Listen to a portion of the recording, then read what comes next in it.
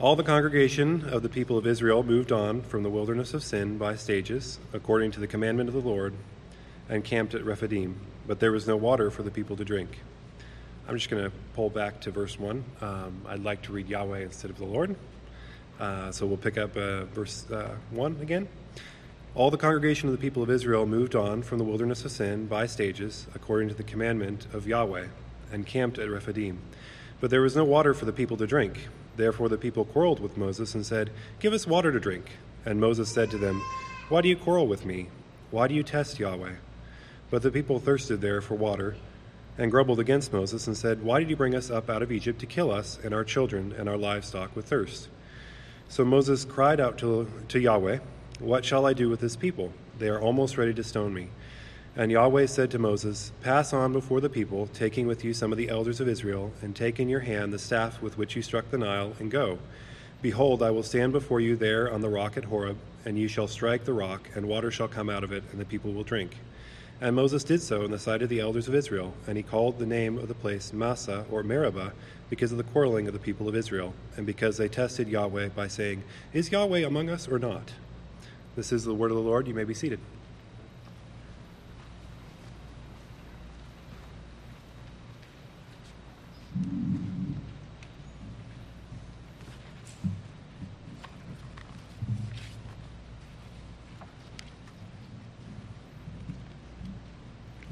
Let's go to the Lord in prayer before we hear the message this morning. Heavenly Father, we thank you. We thank you that we could sing and exalt your Son, Jesus Christ, our Lord and Savior. We thank you that we could read from the Scriptures. We thank you that we could confess our need for forgiveness of sin and know that you are a faithful God that forgives us and cleanses us from all unrighteousness. And now, Father, I pray that your Spirit would be over, in, and through the word that is preached, the message that is communicated, and that you will use it for your glory and certainly for our sanctification. In Christ's name we pray. Amen. Well, this morning's title of the message is taken right out of the passage that we just read. And it's entitled, "Is the Lord, or is Yahweh among us or not?" And to get us thinking in a sense of our own understanding of this and how it applies in our own lives, let me ask you a question. Have you ever been a part of a group project where you had that person? That person who doesn't carry their weight. Something important comes up in the project, and everyone has already volunteered, and everyone is kind of quietly sitting there waiting for that person to volunteer, to step up and take their portion of the load, and they're all but invisible. It's like they believe they're not really there, or nothing is expected of them. We've all been a part of those situations. We all know what it feels like. And today we're going to find the Israelites sorely misperceiving and even accusing God of being that person. And sadly, what we're going to see that we also, in our own lives, suffer from that delusion. We also find ourselves, maybe not explicitly, but in our minds, in our heart, accusing God of some wrongdoing of the situation we're going through. He's at fault. He shouldn't allow whatever it is we are facing. And our takeaway, as you look at the bulletin on the back, you see the outline that we're moving through, and you'll notice that, once again, I've put in some bullet points in there beyond that. They're really subcategories beyond just the three majors, because I want you to be able to follow along without being distracted by writing too much. But the takeaway today is the real problem is that so much of our time is spent living by sight and not by faith. And some of you may be thinking, what does he mean? What is the contrast? And what is the context of that contrast of sight and faith? And I hope that's able to hook you and hold your attention long enough to find out what that looks like. What's the difference between living by sight and living by faith? So we turn to our first point, our first verse in Exodus 17, and the point deals with a real life need. The Israelites are facing a real life need. It's not misunderstood, it's not fake, it's real. So let's start there and see what they face. Then all the congregations of the sons of Israel journeyed by stages. The idea of that word stages, some translations also will include the word they marched. The reason they put that word in there is because journeying by stages, the stages is an organized manner, almost a military-like fashion.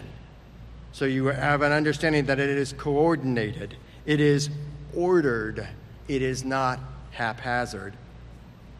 They journeyed by stages from the wilderness of sin. Although the people sin in this wilderness, that's not what the meaning is. So we just know it's a place named the wilderness of sin. No context to what we understand sin. According to the command or the instruction, I think it's more personal in nature to use that word. It can be interpreted in either way, of Yahweh. And they camped at Rephidim. We don't know or we might say that we are uncertain of the name of that or the meaning behind that name. And we know that names of places oftentimes have significance. We're going to see two names in today's passage that we are told about. We just don't know why it is named Rephidim. But we continue on. And camped at Rephidim, and there was no water for the people to drink. So we have a real-life crisis. We know, as human beings, no water, big wilderness area. Wilderness means, in its most wooden sense, aridness. So you got a great big area of land that has no water, and they know it. And so they've got a real problem because no water means death to all of us. They understand that. They have an important need that is time sensitive. And because it's time sensitive, you only live so long without water, it moves up in priority. It takes the top priority. I almost envision if they were saying, how much longer? Like kids, how much longer? When are we there? When are we there? That one falls way to the bottom when all of a sudden there's no water. We got problems here. We need water. This is their difficulty that they're facing. Sometimes we refer to our difficulties that are time sensitive, that get moved to the front as our daily mini crisis.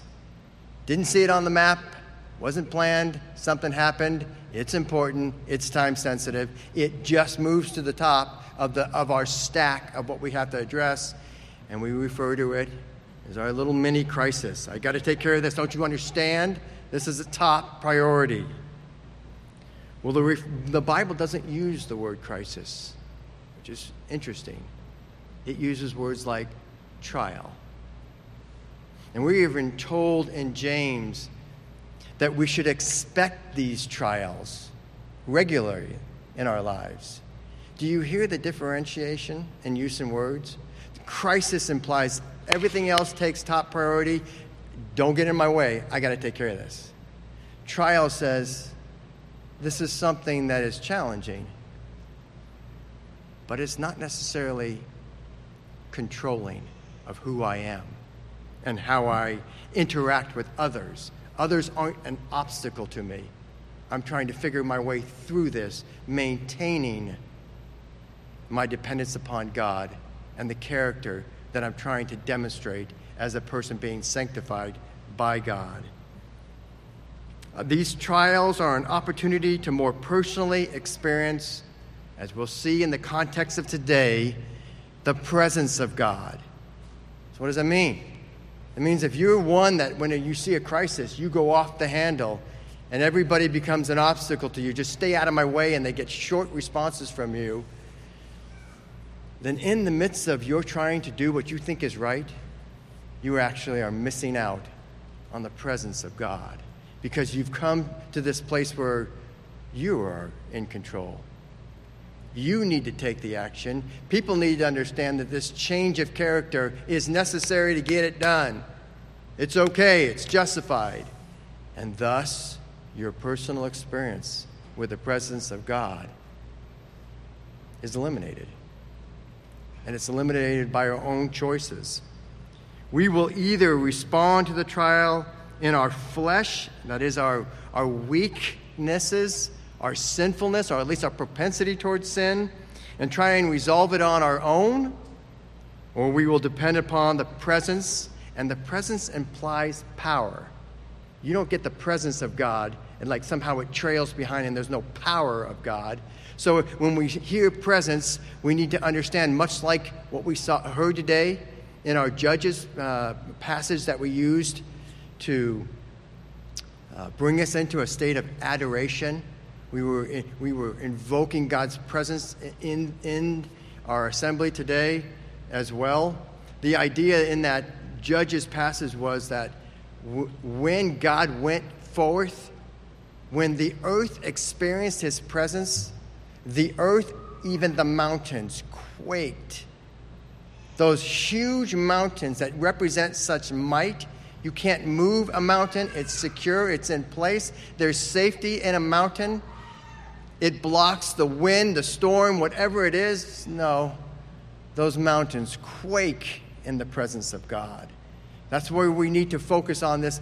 Presence assumes power of God in our lives. Our God is not a weak God. Let me say this. I have never met anybody, Christian or not Christian, who is not actively involved in a trial. If I were to sit down and interview everyone in this congregation this morning, if I asked enough questions or the right questions, or you started to feel comfortable enough, like Pastor Nick isn't going to pry too far, or gosh, he's understanding, or whatever it is that lowers your inhibition of sharing this, we all experience trials, whether they're the immediate or it's a longer trial that God has us working through. Everyone, even non-Christians. And why you say is that? It's because we live in a sin-cursed world. We have a real enemy in the devil, the Satan, the accuser, who wants to use our sin to bring about destruction. And we ourselves are also sinners. We have a propensity to it. We are always in the midst of either a trial of our own doing by our own sinfulness, or the world we live in, which is a sin-cursed world, and those around us, or by our enemy, the devil. We are always in a trial. And the reason I want to hammer this point home is if you don't get that, you'll never call it a trial. You'll always be prone to use the word crisis, because it says, I got to deal with this differently than as if it was a trial. You have to excuse me because this has to be dealt with in this manner. So I want to pose some ideas in your mind. I can't help but, as I pose these, people go, yep, yep, yep. And you start to realize not only are you dealing with a trial, each of us have multiple trials we are working through under the dependence of our God. Is it possible that you are facing a difficult relationship, or maybe a difficult job with all the difficulties that are demanding of you at the job? Maybe a difficult role as a father, as a mother, as a child, as a student, as a roommate, or a relative. Maybe it's a difficult choice. Maybe it's simply difficult news that you were presented with, or a difficult decision, or maybe a difficult expectation by others. I know who I am, but I have the pressures of my family, my loved ones, or whoever it is that's able to influence me, always pressuring me, always having expectations that are outside of God's will. Do you realize that of the 7 I just listed, you probably had at least 2 of those? And a lot of us had a lot more than 2. Trials are constantly going on. We need to realize that they are so we can handle them differently. Are you facing your trials by sight? And I'm going to help you with this one. In other words, placing the greatest priority on the problem. If you're walking by sight, you're placing the greatest priority on the problem. Or are you facing your trial through faith, placing the greatest priority on the God who can get you through the problem, who's going to sanctify you through the problem, who's going to change you from what you were before the problem to something that images him more clearly as he takes you through the problem. If you miss that, if you walk by sight, you will miss the opportunity to be sanctified, to be changed by your God, and experience your God shaping you as a parent lovingly shapes their child. Why do we sometimes walk by sight? Well, our next point is we have a short memory. I was teasing somebody last night at the men's group that I'd like to do a word search, and I was hoping to do it before I got to preach this morning, on how many times the Lord tells us, remember, remember, remember, remember. We have a God that knows how he wired us. We have a God that understands the fall and our inability to hold on to the many things that has been taught. He knows that we have hindrances in our lives that are constantly pulling at our attention. So he's constantly reminding us to remember. And we are creatures of short memory. And I can't help but think that God purposely uses that to depend upon him. My short memory, and it gets shorter as I grow older, causes me to depend more and more on God. And I need to reread. I need to restudy. I need to be around other Christians that can remind me when I'm in that difficult spot and I have forgotten. That these are the truths that you have forgotten, possibly, Nick. Well, let's read Exodus 17, 2 through 4, and see if we can see this short memory at action by way of the Israelites. Therefore, the people quarreled. Interesting thing about that word quarreled, it's a context of a legal accusation of wrong. And it's played out in this context, not in a courtroom, at least not a formal structure as this gymnasium, but it's played out in the courtroom of the Israelites' hearts. We all know that courtroom. We all enter that courtroom. We all make assessments and judgments in that courtroom of our situation, of others, of our God. So we continue on. So therefore the people quarreled. They're bringing a legal accusation with Moses and said, "Give us water that we may drink." And Moses said to them, "Why do you quarrel with me?" In other words, why do you find fault with me? Why do you judge me as being guilty? Like I'm the one in control here. And then he makes it very clear. He moves the implicit to the explicit when he states, "Why do you test Yahweh, the God of the people of Israel?" It's interesting. The word test means has the context of putting to test the nature of something. They want to put to test the nature of their God. How arrogant. Think about this. The last time they were at water, God let them know that he was testing them in the bitter waters of Meribah. Marah. Sorry, that sounded wrong to me, and it was wrong. The bitter waters of Marah. He said he was putting them to the test, that when they came there, would they trust him to be able to change these waters from undrinkable to drinkable waters? And they failed, and they're grumbling. And yet he showed mercy and he changed it anyway. This God has shown them that he has actually explicitly told them, I will test you because I want to see your heart. It's not because he doesn't know, it's because he wants them to know their own hearts.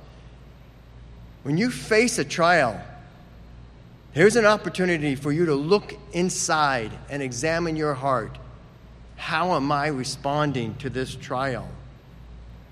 Now the Israelites, we're not at Marah, we're here. We're now at this place that has no water. And they think they have the right to test God. I'm thinking, really? God? The one who just saved you? God, the one that used the water in the Exodus from the Egyptians to punish the Egyptians, to do away with their enemy that was wanting to keep them in bondage. And then he moves them to Marah and shows, I can make the bitter water drinkable. Now we're here without any water. Haven't you got a clue yet that God uses water to bring about that which he desires, whether it's punishment, whether it's a testing of obedience, or whether it's water that can produce life itself? It can sustain life, would probably be the more accurate way of saying it.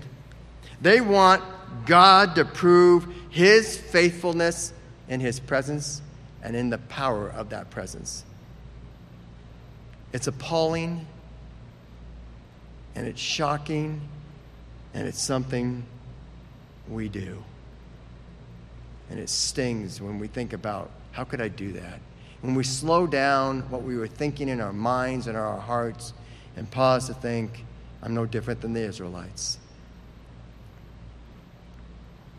Let's continue in verse 3. But the people thirsted there for water, and they grumbled. The idea, that word is that it's ongoing complaining by way of remarks, and that murmuring, that the noises that aren't really words, that say sometimes even more than the words, in the disgust of the tone of the murmur. And they grumbled against Moses and said, why? Well, let me share something with you. In the Hebrew, the word isn't actually why. It can be interpreted this. More woodenly, the word says this, and I wish the translators into English would have left it in this wooden format instead of smoothing it out, because there's an important word that got lost when they used only one word, why. Then in the wooden sense, what the Israelites say is, for what is this? You almost get the sense that they're looking around going, we got nothing here. We got all these people, no water. For what is this? And this is the focus here, because we're going to see Moses respond to that. In other words, for what reason have you brought us out here? This and to have us experience this injustice. We don't deserve not to have water. What are you doing to us? I perceive you are bringing evil into my life, and I don't deserve it, is what they are saying. It's what our grumbling says. When we grumble at whatever it is that we are experiencing in our trial or trials in the moment. He says, for what is this? In other words, why have you brought us up from Egypt? To kill us and our children and our livestock with thirst? Now think about this. They're scared, as they just indicated, that they're going to get wiped out. Everything that can breathe, everything that needs water is going to be wiped out. What is bringing this about? This response of theirs? This anger of theirs? This desire for wrath upon Moses, God's representative? Fear. Fear. Think of the last time you demonstrated anger. Now I'm going to go off of the premises that I think is a biblical premise. That 99% of the time, the anger that we human beings express is unrighteous anger. So I got a 99% chance that the last time you expressed anger, it was unrighteous. And if it wasn't unrighteous immediately, I can count in milliseconds how quickly it became unrighteous. So if you can give me that, and you look into your own heart and realize that I was more concerned about me than I was about God's kingdom in my anger, then let us suppose that this is accurate. I have never seen anger being the root sin. Anger always has a motivating sin behind it. Here we see fear as the motivating sin. It can be other sins, but I want you to hear, when that person gets angry at you, I would say most often, and I've got to be careful with the percentages, but most often, the sin behind the anger has something to do with fear. Whether they can't control something, whether they're going to be cheated out of something, whether they feel like they're not deserving of whatever the outcome. When you see anger, I want you to understand that there's potentially, whether it's in your heart or your loved one's heart who is directing anger at you, that there's a good chance of fear being the motivating factor behind it. And you might be able to help that person, including yourself, understand your sinfulness at its core and maybe stop it in the future before the anger is expressed. Here we see them acting out of fear. They're manifesting not just anger, wrath. And we know that because listen to this. Moses cried out to Yahweh. Moses didn't interpret this. Moses didn't assess this and say, well, that's kind of a bad situation I'm in. No, he assessed it and said, oh, God, I'm crying out to you. You have got to do something. Listen to what he says. Moses cried out to Yahweh, saying, what shall I do? What shall I do to this people? Hear the flip? They think injustice is the problem. They have perceived that God has brought evil into their situation, that he brought them to a place where they are going to die of inability to gain water. And Moses says, what am I going to do with this people? The people are the problem. And if I can say it this way, I'm going to make a big U-turn as I look out at you and head back to me. In other words, Moses is saying something that we all know. Oftentimes, we're the biggest problem that we're facing. It's not the situation. It's our response to the situation. He ends with this. Moses says, a little more, and implied in there, the word isn't in the Hebrew, but it implied is, a little more time, and they will stone me. They have brought a wrong on a legal understanding in a legal court system of the heart. They've taken that case to their own hearts. They've agreed upon it as a people. And now they're going to execute the punishment, the justice they see for what is happening. And Moses knows it. In a little time, the wrath I'm going to feel is their execution of me. They're going to stone me. That's a scary place to be. The real problem is twofold. One, it's the people's failure to remember the promises of God. When you're facing a trial and you have that heart where you just feel like, no, this is too big, God. This is overwhelming. I don't know what to do. I'm not sure how to handle this. Whatever it is, remember the promises of God. In this situation, they should have remembered from Exodus 3:16-17. Yahweh says this, go, and he's talking to Moses, go and gather the elders of Israel together and say to them, Yahweh, the God of your fathers, the God of Abraham, of Isaac, and of Jacob, got some history here, of being faithful through his promises with all those patriarchs. That God, me, has appeared to me, and this is now Moses saying, I have observed you and what you have done and what has been done to you in Egypt. This is God saying, I've seen you. You're not forgotten. I know in my perfect timing what I'm going to do. It's all part of my plan. And then he says in verse 17, and I promise that I will bring you out of the affliction of Egypt to the land of the Canaanites, the Hittites, the Amorites, the Perizzites, the Hivites, and the Jebusites, a land flowing with milk and honey. I want to ask you a question, and this is a question that's going to sting because I know it, because I asked myself, and the answer I got wasn't good. But I want to ask it to you. How ignorant are we as a people in actually knowing the many promises of God that he has revealed in his written word? In fact, I would suggest that it isn't our failure to remember so much, it's our failure to even know the promises of God. And so when we don't know the promises, we don't know what God is going to do, and so we have to rely on ourselves. God's not in the picture. It's going to be me and my ability to influence the situation, or I'm in trouble. And the clock is ticking. There's an immediacy. I've just got to do what I got to do, and you got to deal with it. And it's wrong.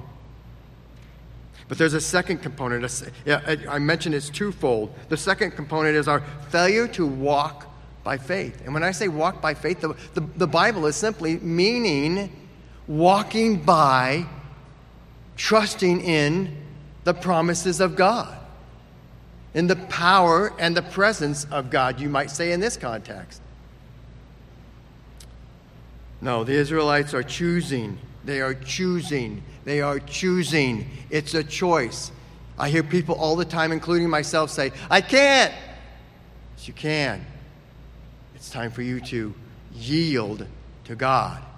You can if you will yield to the presence and power of God. They are choosing to walk by sight and not by faith. And this is in direct opposition to how we are called in the New Testament to walk. It's also how they was called in the Old Testament, but I'm referencing the New Testament now. In 2 Corinthians 5:5-9, let me allow you to listen to this. This is 2 Corinthians 5:5-9. It says this. This is Paul talking to the church at Corinth, or the Corinthians. It could be the Phoenicians, as it relates to us here in Phoenix. He says this, he who has prepared us for this very thing, and he's talking about life after death. He's talking about death and the life that comes after that, is God. They're worried about their well-being. Sound like Israelites? Sound like us as a people of God? He who prepared us for this very thing is God, who has given us the Spirit. What Spirit? Spirit of Christ. We know that Spirit to be the person of the Trinity, the third person, the Holy Spirit. As a guarantee. Oh, wow. God has given us his presence as a matter of a guarantee of his promises. Oh, yeah. Let's continue on. So we are always of good courage. Can you say that in the midst of your trial? I can't say that. I fall. I need a wife. I need a friend. I need another Christian to remind me that my grumbling is saying that there is no God.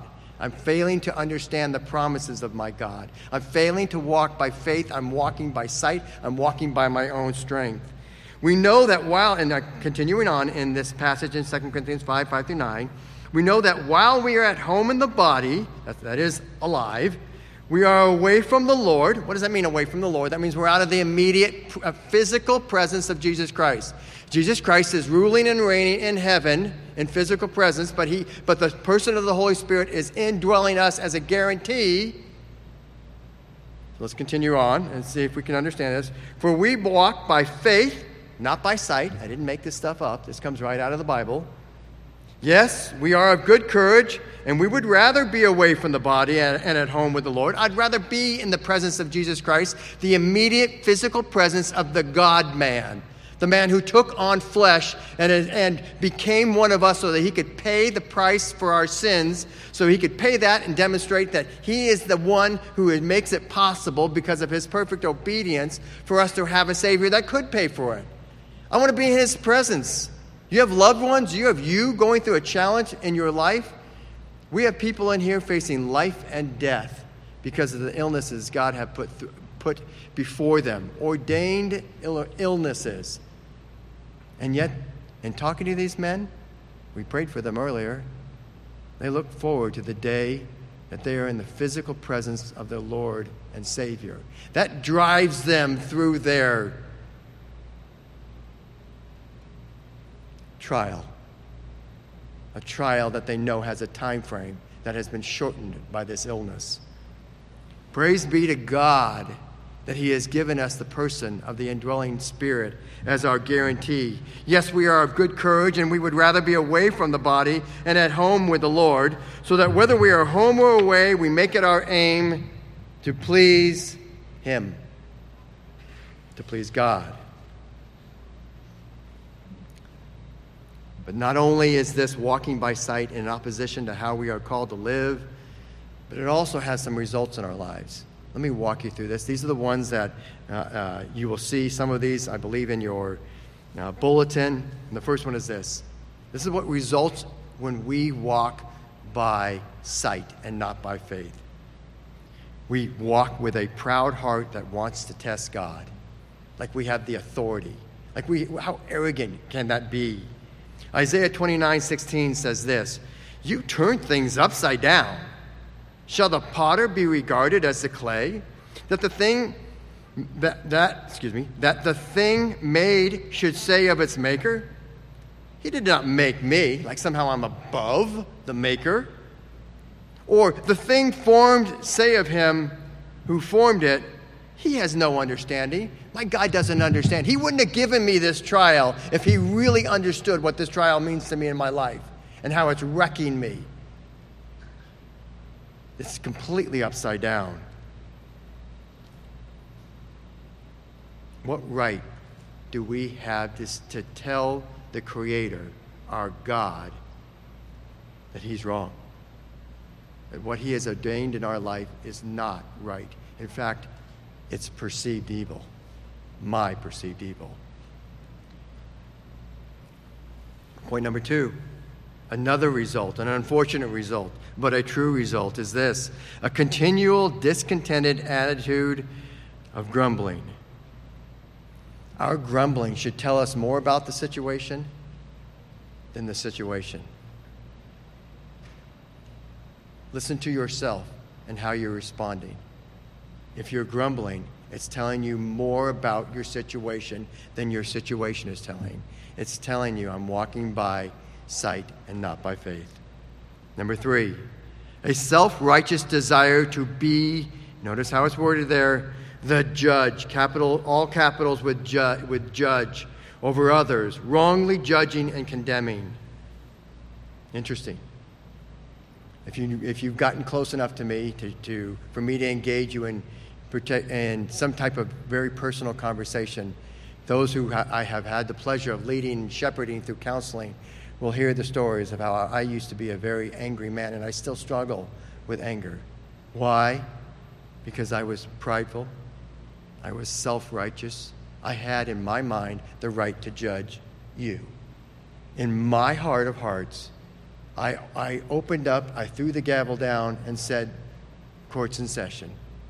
What you've done to me is wrong and is deserving of my wrath, of my tongue, of my attitude, whatever it was. I am the judge, and you will pay for wronging." It's disgusting. When we do that, when we believe we are the judge, what we do is we image the Satan, the accuser, the adversary of mankind. He's the accuser of saints. We image the Satan more clearly in our anger than we image God himself, our maker. We are image bearers of God. We seek to punish other saints. Not just the people out in the world that we say, "Hey, would you go a little bit faster? You're in my highway. Would you move over a few lanes? Because I'm coming through and I'm Mr. Important." Not only do we look down on those people, but the people we know as brothers and sisters in Christ, we accuse them. They may not ever hear it, but court has been held in my heart. We act like demigods, little mini-gods, little pharaohs. Human beings that think they're God, and they're nothing.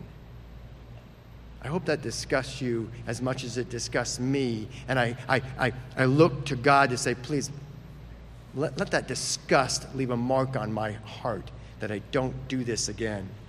But it's even better than that. And what I mean by that is God not only uses that from a negative sense and does what Proverbs talks about, him teaching us to hate our sin, but But he does one better. And this is our third point. The ever-present rock. That ever-present rock is Jesus Christ himself. Look at Exodus 17, 5 through 7. And we're going to see the faithful, powerful presence of God in this. Exodus 17, 5 through 7. Then Yahweh said to Moses, pass before. The idea is in front of. So you got the idea that everyone can see. It's not slip out, it's make it public. Make sure everyone sees it. Pass before the people and take with you some of the elders of Israel. Why?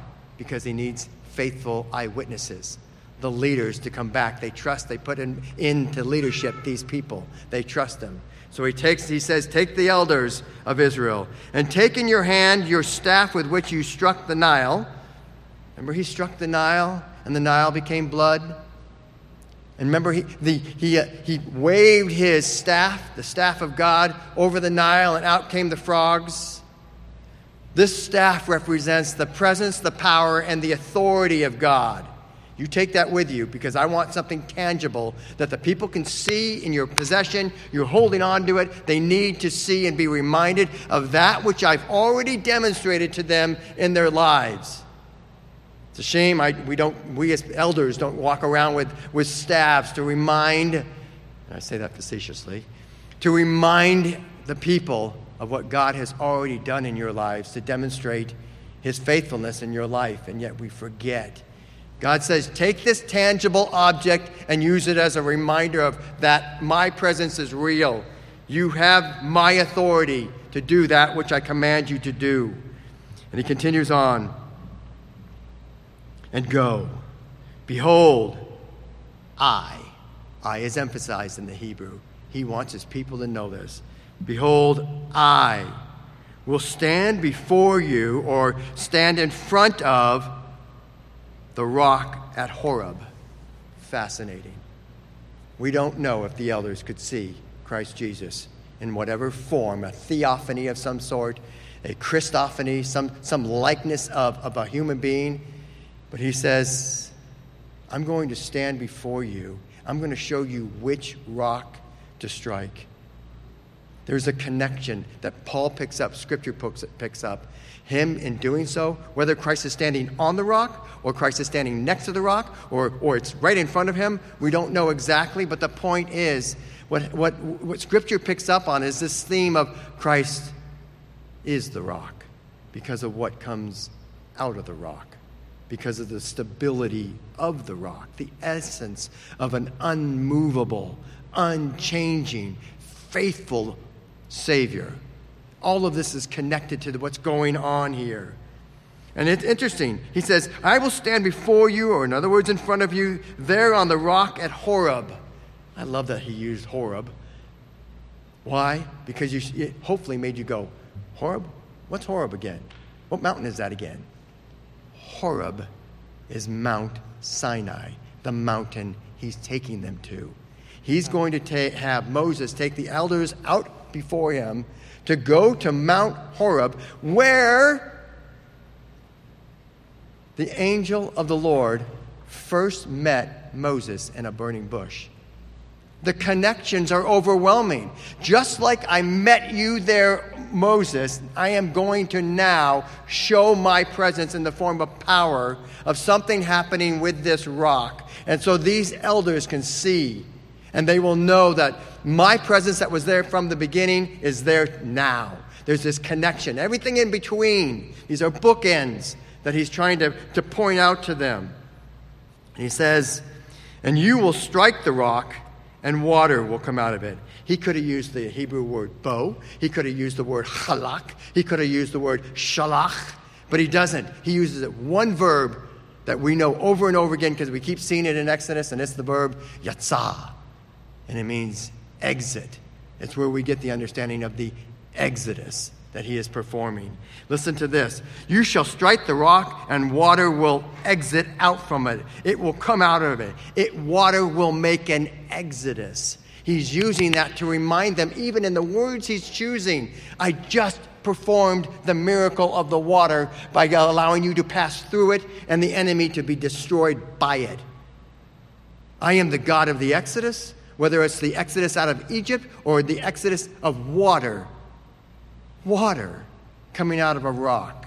We have we have a saying that says this: you can't get blood from a turnip. Well, that exact principle is what is being dealt with here.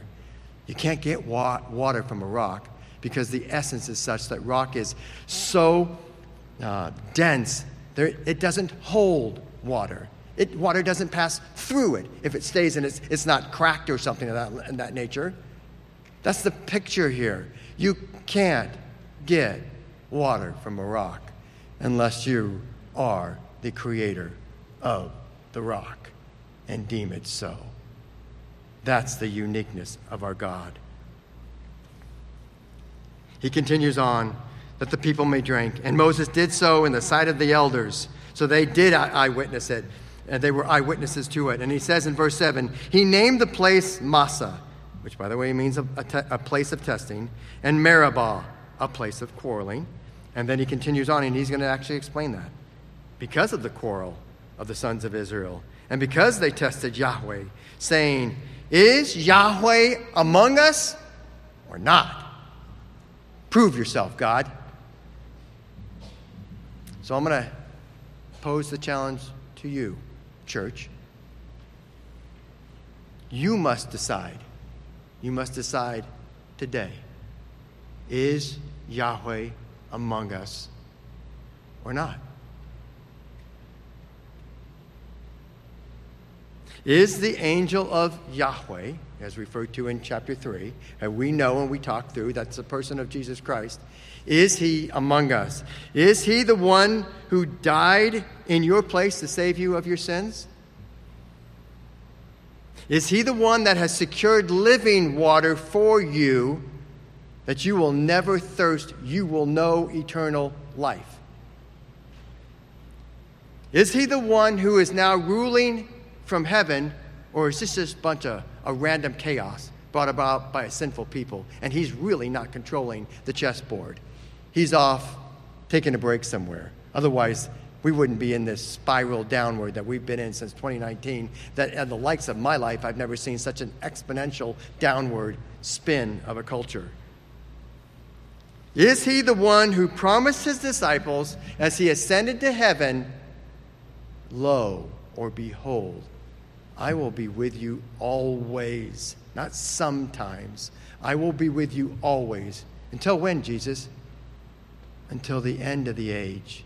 The end of the age is the end of the church age, where he himself comes back to judge, separate out those that are sinners, and to rule on this earth for eternity. You have to make the decision. Is the presence of Christ something real, or is it just something that the Bible talks about and it's not really a real thing? This is where we stand. We must believe it, and I'll leave you with this. Whatever you answer to that question today, right now, will affect every tomorrow in your future and how you perceive good versus evil. Let's go to the Lord in prayer.